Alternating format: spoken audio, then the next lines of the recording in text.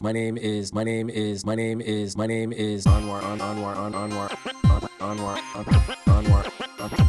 Anwar Osborne. Dr. Matthew Wheatley. This is Pobscast. Good morning, podcast listeners. This is Matt Wheatley. Hey, my name is Anwar Osborne, and I'm excited to be here. Yeah, so am I. I think we took a little bit of a break, I think, at the end of summer, so we're trying to get back into it, September 1st. So a couple items of business, I think, before we get to the main program. I think the first thing we got to mention is DJ Serengeti Yeti gave us some new intro music. Oh, that's good. That's good. I like the beats we had earlier. Nothing against that. That was your buddy, right? Yeah, that was my buddy from college. But Serengeti Yeti, he's a DJ and a great drummer. So. That is true. Also, an ultrasound faculty member at Grady. So, multi-talented. It's a big deal. So, in a couple weeks, we got the OBS conference coming up, right? Yeah, that's actually 2 weeks. It'll be 2 weeks from today. It'll be the second day. So, it's September 14th, 15th in Nashville. I think there's still spots available. Still spots available. I have got to get on the reservation of my room. I missed the block. Full disclosure, it's my fault. Airbnb, Nashville. I think I'm gonna get a room, but oh god, man, I gotta do it today. I gotta handle it today. So it's gonna be another great conference. We got a number of great speakers, and it's gonna be a good time. So we hope to see folks there. Obviously, if there's any questions, hit us up on the show email, and we'll answer them. That's right. That's pobservation@gmail.com. That's observation, except with a P. At the beginning, Pobs, P-O-B-S. And just send us an email, say something nice, review us on one of the podcast platforms. That would be awesome also. Today we got a great show. We'll get right into it after this break here, but we're going to talk about the new things that Matt has going on in his observation unit over at Grady. The things that I got going on over at the hospitalist observation unit over at Emory Hospital Midtown. And we're going to talk briefly about some more recent changes in the OPPS, the outpatient prospective payment system for hospitals. And then we got a big-time special guest today. Yeah, so we're excited about it. We'll get into it after these messages. Hey, how you doing? This is Matt Wheatley.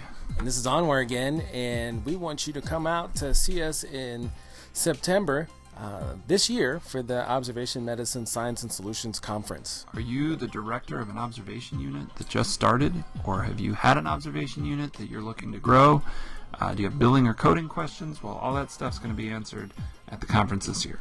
Right. We're going to be talking about the newest and latest protocols. We're going to have the leaders and the people who publish the papers there, unlike a lot of observation conferences. And we're going to be at the Doubletree downtown in Nashville, one of my favorite places to go. Yeah, we had the conference there 2 years ago, and it rained the first night, but we still had a great time, had a great attendance. So we're back there by popular demand. Right, so September 14th and 15th, 2017, Nashville, Tennessee, the Doubletree Hilton, Nashville downtown, and it is put on by the Michigan College of Emergency Physicians. You can go to mset.org for more information, or you could go to obsprotocols.org and click the link there. So hopefully we see you then. All right.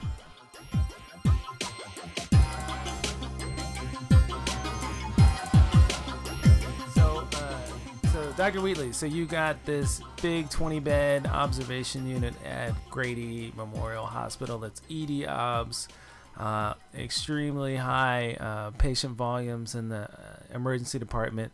You guys occasionally have to house patients over there, but you guys still manage to innovate, which is amazing to me. Now, what is one of the more recent things you guys started to do as far as pathways are concerned? We have a couple new things we've started. One is a VTE pathway. And honestly, we're, I think, a little behind the curve in this. I know that there's plenty of other groups out there who have been using their observation unit for low-risk PEs and DVTs. And I think there was actually a study published recently which looked into short stay admissions for these folks. So I don't want to take any credit as being an innovator in this realm, but this is our kind of foray into this area. A lot of it has come from the new oral anticoagulants, which the loading dose is essentially your first dose, so you're anticoagulated as soon as the pill goes down the gullet. You know, I'm not saying Dr. Osborne and I are old, but you know, when we got into the game, you know, you got somebody with a DVT or a PE, you start them on heparin drip, you know, and kind of wash your hands, move it on to the next patient. Right. Everyone got admitted, and now I think you're realizing that treatment is a lot simpler. And also, I think there's this realization that low-risk PEs, or that there is a low-risk PE group that does not necessarily benefit from inpatient admission. So the majority of our VTE protocol is for folks to basically see our pharmacists, get their first 30 days of medication covered, because we have a lot of uninsured / self-pay patients. And so getting the first 30 days of their medication covered through the drug manufacturers is important, and then making sure they get appropriate follow-up. That's really the majority of what we're doing. There are some diagnostics that can be done. So they're not mandatory, or they're not auto-selected per se? No, they're not mandatory. We had talked with cardiology and our anticoagulation VTE folks about it. Do they want everybody with a PE to get an echo? And really, it's based on clinical gestalt. If it's a small PE and there's no signs of right heart strain on the CT, those are actually exclusion criteria. Anybody with signs of right heart strain on the CT really should be admitted. But if you're not thinking that the echo is going to add anything clinically, then don't get it. Occasionally, if you have somebody and you think it's maybe an incidental finding or it's a questionable PE, you could do lower extremity Dopplers just to see if there's a... Yeah, you know, when that kept coming up in the OBS units that we were managing at Emory Midtown, you know, the issue was I was like, I don't think it's going to be a lot of people, and I don't know if we're going to be adding a whole lot of things. I do think there's probably benefit for them being on the monitor. And I do think, and I think you mentioned this, is making sure that they can get a DOAC or a NOAC or whatever you want to call it. Yeah, whatever some sort of AC. So, I mean, and I think that right there has its own value, particularly in the Grady population, where a lot of those folks don't have the kind of coverage that you would think. So, and also, you know, when we got into the game, like, there was no Lovenox. Right. My first PE patient got put on heparin drip. Well, and when Lovenox came out, there was this, if you were well insured, you could get Lovenox. But then there was also the step of the patient and or their family had to be willing to give themselves a shot in the stomach twice a day. And you would find some patients that would be uncomfortable with that. And so sometimes they would get admitted for Lovenox teaching, or sometimes they would get admitted just on unfractionated heparin and bridge to Coumadin. And then, you know, Lovenox was the only drug available. Like, there's more than one DOAC. So, like, there's some price competition. Those things are much more reasonable than Lovenox. So, I think there's a lot of opportunity there, particularly in this right population. And, you know, you sell it short. I'm not so sure there's a lot of places that are doing a VTE pathway without like a big study or funding or something like that. I think that's going to be the new thing. Yeah, and I know we talked at one of the SAEM interest groups, I think it was 2 years ago, about trying to do a combined study. So, you know, I think combining data from a lot of these sites that are doing ED observation or even, you know, second level complex observation of these patients as opposed to traditional admission, just for outcomes, I think would be powerful. So that's one thing we're doing. We're also looking at a buprenorphine with our tox group. They want to do like an opioid kind of detox thing. That's in the works right now. So Wow. I want to hear more about that. I mean, that's going to be interesting. There's a lot of money out to fund these kinds of programs coming up. So Yeah. At Midtown, we got one main thing going on. The main thing for me personally is that I'm actually retiring from the observation unit medical director role at Midtown. A lot of reasons for that. One, I was going to try to spend some more time with education in the world of OBS. The other is there's a lot of factors and a lot of different things that go into making a hospitalist-run observation unit work. One of these days, I'm going to sit down and kind of put all my thoughts on paper about how I think from an operations standpoint they have to function differently. But that said, the push from the hospital now is probably going to be trying to combine observation units to make them a little bit larger and maybe do some more complex things, but have it run by the emergency department, which is great. But I personally need to probably spend some more time doing some OBS teaching, getting deeper into that space. So I think Mike is going to run that one between him and the hospitalist. But the last project we're doing is what's called a dialysis fast track. And, when we get to talking to folks across the country, people do dialysis like 20 different ways, I guess. Yeah, it's kind of like psych-obs. It's like every place is kind of their own deal. Yeah, carve their own path. And so we were going to try to unite these three things, with OBS being a piece of that from the complex OBS standpoint. And what was going to happen is there was going to be some rapid blood tests drawn, almost in triage, preferably an ISTAT, VBG, something along those lines.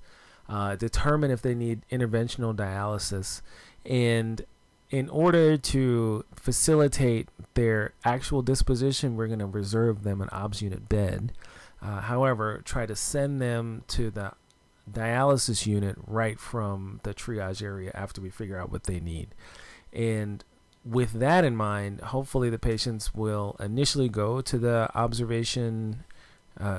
initially go to the dialysis unit and then go to the observation unit, as opposed to going to the OBS unit first, waiting on dialysis. There's a lot of operational background stuff we got to do. Apparently the big thing that's a holdup is getting dialysis orders from I think it's the fellow. The fellow for nephrology has to write orders in the computer in order for the patient to actually get into the observation or to the dialysis unit. So we had to work out a lot of that in the background, and the goals would be decreasing the length of stay for these patients. The billing for all of that from a facility standpoint is going to be tough to totally work out, but I think what we're going to hope to see is more overall OBS patients, and on the back end we're going to have to figure out the appropriate billing for these interventional dialysis patients. It seems like the main advantage to that is is in the streamlining of the process, that as a emergency provider, you're not stuck reinventing the wheel every time a patient comes in for kind of intermittent dialysis. Even if you're not able to totally sort out the billing, and I know at Grady we have just an issue with that there is basically no funding source that will pay for patients coming in.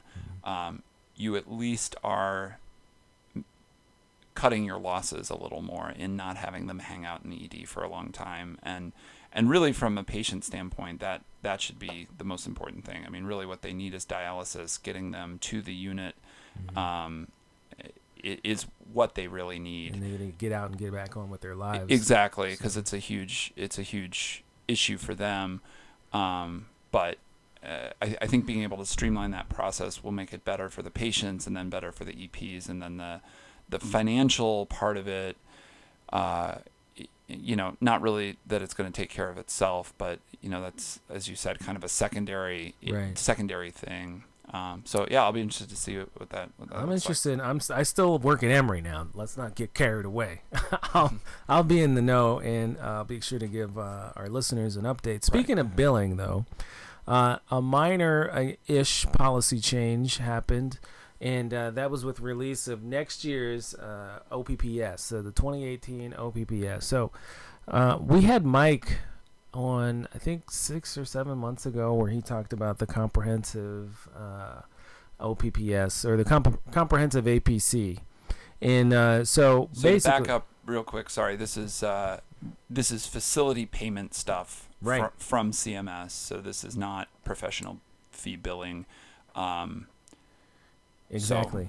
And so basically, again, like you say, the APC before, or the ambulatory payment model, was something that the facility would bill for, and they would receive, and then there would be procedures and things like that outside of that the patients would be responsible for.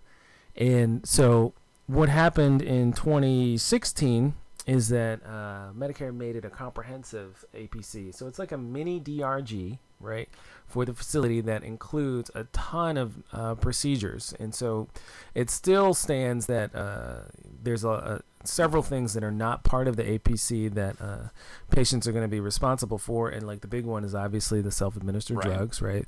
The other things that, we wouldn't do anyway, but just as you know, are not covered, like the T-status procedures. That's a bunch of stuff that we had talked about before, like an EGD, that would be a T-status procedure, so that's not part of it.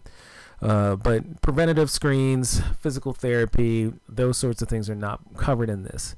And suffice it to say, though, if you do the pure OBS thing, if you do a pure OBS syncope, where somebody comes in, you say, the patient needs to be on the monitor, and they get blood tests, and they get an echo.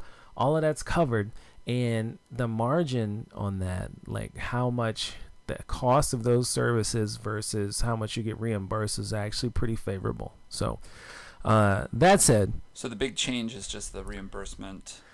It has increased. It increased just to like $400. So that it's still a comprehensive APC. They could have changed things. Like we've made several recommendations that self-administered drugs be at least dealt with or incorporated into this sort of thing, but we're not quite there yet. I think New York ACEP put out a recommendation that these self-administered drugs should be billed for similar to if the patient was an inpatient.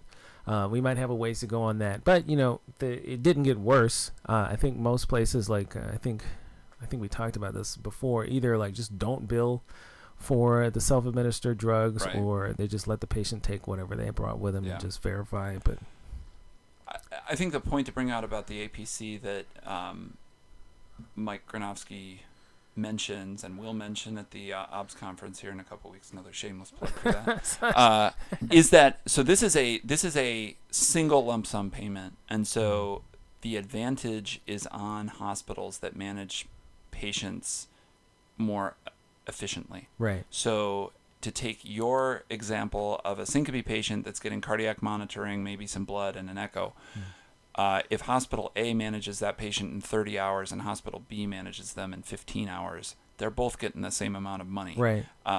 Hospital A, who managed the patient in 30 hours, though, that patient ties up a bed when you can put one, maybe two more patients in that bed at hospital B. Exactly. And then you're getting that APC for one or two more patients. So the onus is on the observation unit directors and nursing managers to make sure that the patients are being managed efficiently and effectively. So I think the OPPS, as it's now, it's what we got. It's not absolutely perfect, but I think we're going to keep working from the policy side of ACEP. So okay. All right, now everybody can wake up now. We're done talking about policy. We're gonna shift gears a little bit, and we are going to continue with an ongoing topic that we talked about here called "Who Needs a Stress Test?" Right. And today we have a very special guest that Dr. Osborne spoke with on the phone, Dr. Simon Mailer from Wake Forest University. He is a clinical professor and emergency medicine physician. He also is a researcher, probably, I don't know if he's most famous for, but definitely what I know him most for is the heart pathway. And this was a study that was published in AEM last year, which looked at taking the heart score and adding a time element to it with serial troponins to further increase the sensitivity for being able to send home patients from the ED. So we will get to that interview in a second here. Just to back up, obviously we are getting into this because there seems to be a cognitive dissonance now between what some of the national recommendations are both from ACEP, from our professional society, and also from things like the American College of Cardiology, American Heart Association, that recommend non-invasive stress tests for patients in whom you're concerned about acute coronary syndrome. Their recommendation is that it's done within 72 hours for low-risk patients and done sooner in moderate or high-risk patients. That obviously brings up a lot of issues because, the way that it's stated is these are patients for whom you're concerned about acute coronary syndrome. They don't really mention how to define that. And obviously providers, especially in the emergency department where we've been taught, anybody can have a heart attack at any time, all the way from the patient presenting with, classic, the med student can make the diagnosis kind of pain to, finger pain. Well, you need to be worried about, this could be some atypical angina. Right. And so that led to people getting put in observation units or admitted in droves to get these stress tests. And now we're starting to see some very, very large retrospective, albeit trials, looking at outcomes. There was one published in JAMA IM a couple of years ago. There's one that's, I think, in press in JAMA IM with a very good editorial written by Bed and Son, kind of encapsulating this whole concept of where we're at with stress tests. But basically, these have found that patients that get a stress test, have a positive stress test, go on and be cathed, they do not have fewer heart attacks than patients who don't get stress test or patients who. To me, that's the key. Dr. Mahler mentions this is that, we're aiming for a goal that we know is not going to end in fewer heart attacks, basically. Right. So, but there's definitely deficits in what exists out there in the literature, right? So, is there a randomized trial where some of the people get nothing, or let's not say nothing, but no imaging? You get put on an aspirin, statin, and a beta blocker rapidly, like within 48 hours. And do they have heart attacks at a different rate than people who get your routine, show up in the ER, stress test, blah, blah, blah, blah, blah. Yeah. So. And the step we may need to take first, and the question we need to ask is, who needs a stress test while they're in the ED or, OBS unit? Like they don't leave the four walls of the hospital before having a stress test versus who can follow up either with their primary care doctor or a cardiologist to determine if a stress test is necessary and then get it done in a reasonable amount of time, and what is a reasonable amount of time. So the push and pull here is between kind of the emerging literature on outcomes of stress tests and the continued professional society recommendations, which leaves a lot of ED physicians specifically feeling kind of hamstrung that they need to check this box for the patient. And I am no different. I often feel that, well, this is the next step, and, my cardiologists are not going to want to cath this patient or see that, if you call them with a patient that you're worried about, they'll say, well, just get a stress test. And, in some ways it's a way to make everybody feel better when that stress test is negative, and then the patient can walk out the door when we knew it was negative. And the problem we have at Grady is that our prevalence of coronary disease is so low, or at least obstructive coronary disease is so low, that we have more false positives than we have true positives. And so most folks end up just getting medical management anyway. So then the question is, what utility did we really gain out of this other than maybe some risk mollification for ourselves. But so we're going to get here to the interview with Dr. Mailer. Yeah. The first thing I asked him was, how do they use the heart score and the heart path? We use a heart score of 0 to 3, or actually a HEAR score of 0 to 3, and 2 negative troponin to identify patients that can be discharged from the emergency department without stress testing. So what you're left with then is patients, obviously if they have an elevated troponin, then they're not getting stress testing either, and they're ruling in. Then you have the patients that are kind of intermediate risk with a HEAR score of 4 or 5, and some of those patients will stay and get stress testing. We actually will sometimes do a shared decision with those patients to sometimes arrange follow-up and possible outpatient stress testing with those patients with scores of 4 and 5 and 2 negative troponin. So that's generally our approach. Most of those patients that currently with a score of 4 or 5 will end up in our observation unit and get an exercise stress echo. Patients with known coronary disease or at higher risk, those patients won't end up in our observation unit. They'll end up on the hospitalist or in the cardiology service, and they'll decide. So the question of who needs a stress test is not really an easy question to answer, and I'm not sure that anybody truly knows the answer to that question based on the current literature. Based on the guidelines, which are, in my view, really outdated and basically tell us that it's reasonable to get stress testing on any patient with even very low risk of chest pain, to now people who are interpreting some of the trials, like the COURAGE trial, which has said that there's not a big difference in medical management for stable coronary disease and PCI. They look at those studies and they say, well, if there's no advantage to PCI in these patients, then why am I doing a stress test at all? And so there's now people that are saying we shouldn't be stress testing anyone, and on the other hand, you've got the guidelines that still say we should be stress testing everyone. And I want to get on my soapbox for just 1 second. Okay.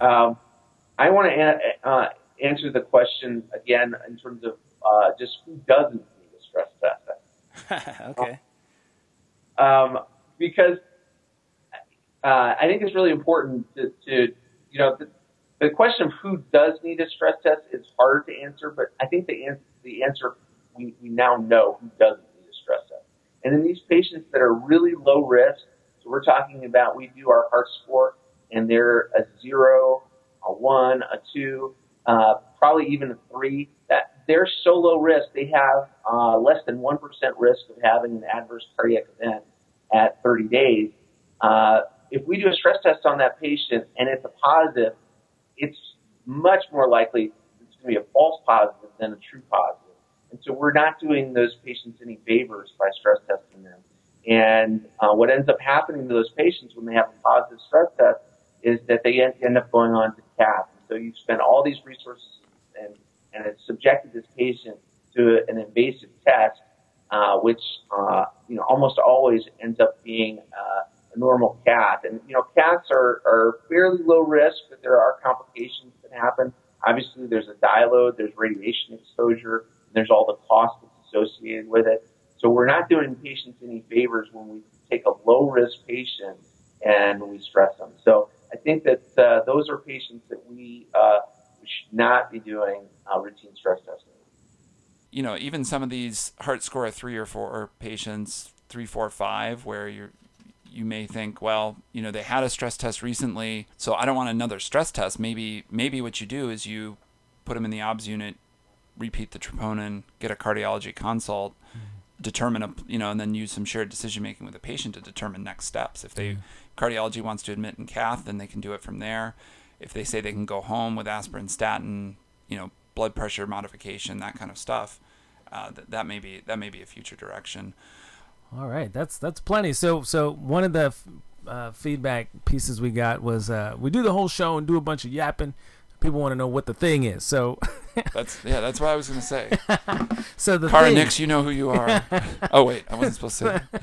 So what the thing to know about VTE? It's happening outside of a study over at Grady. That's cool to know. And a lot of the things like Echo are optional in this, and there's more to come as far as what we do next. The other thing we talked about was OPPS. right. The money goes up some. The comprehensive piece is pretty much the same. If you do things in the OBS world and the OBS unit properly, the margin is beneficial. And finally, we're still continuing the conversation about stress tests in the ED or the OBS unit. It's one of my favorite things to talk about, and maybe still one of the most frustrating things to have to wade through in the ED, because you know that there's probably a better answer out there. But we welcome all your comments and look forward to seeing whoever of you shows up at the OBS conference in a couple weeks. One more bit of housekeeping.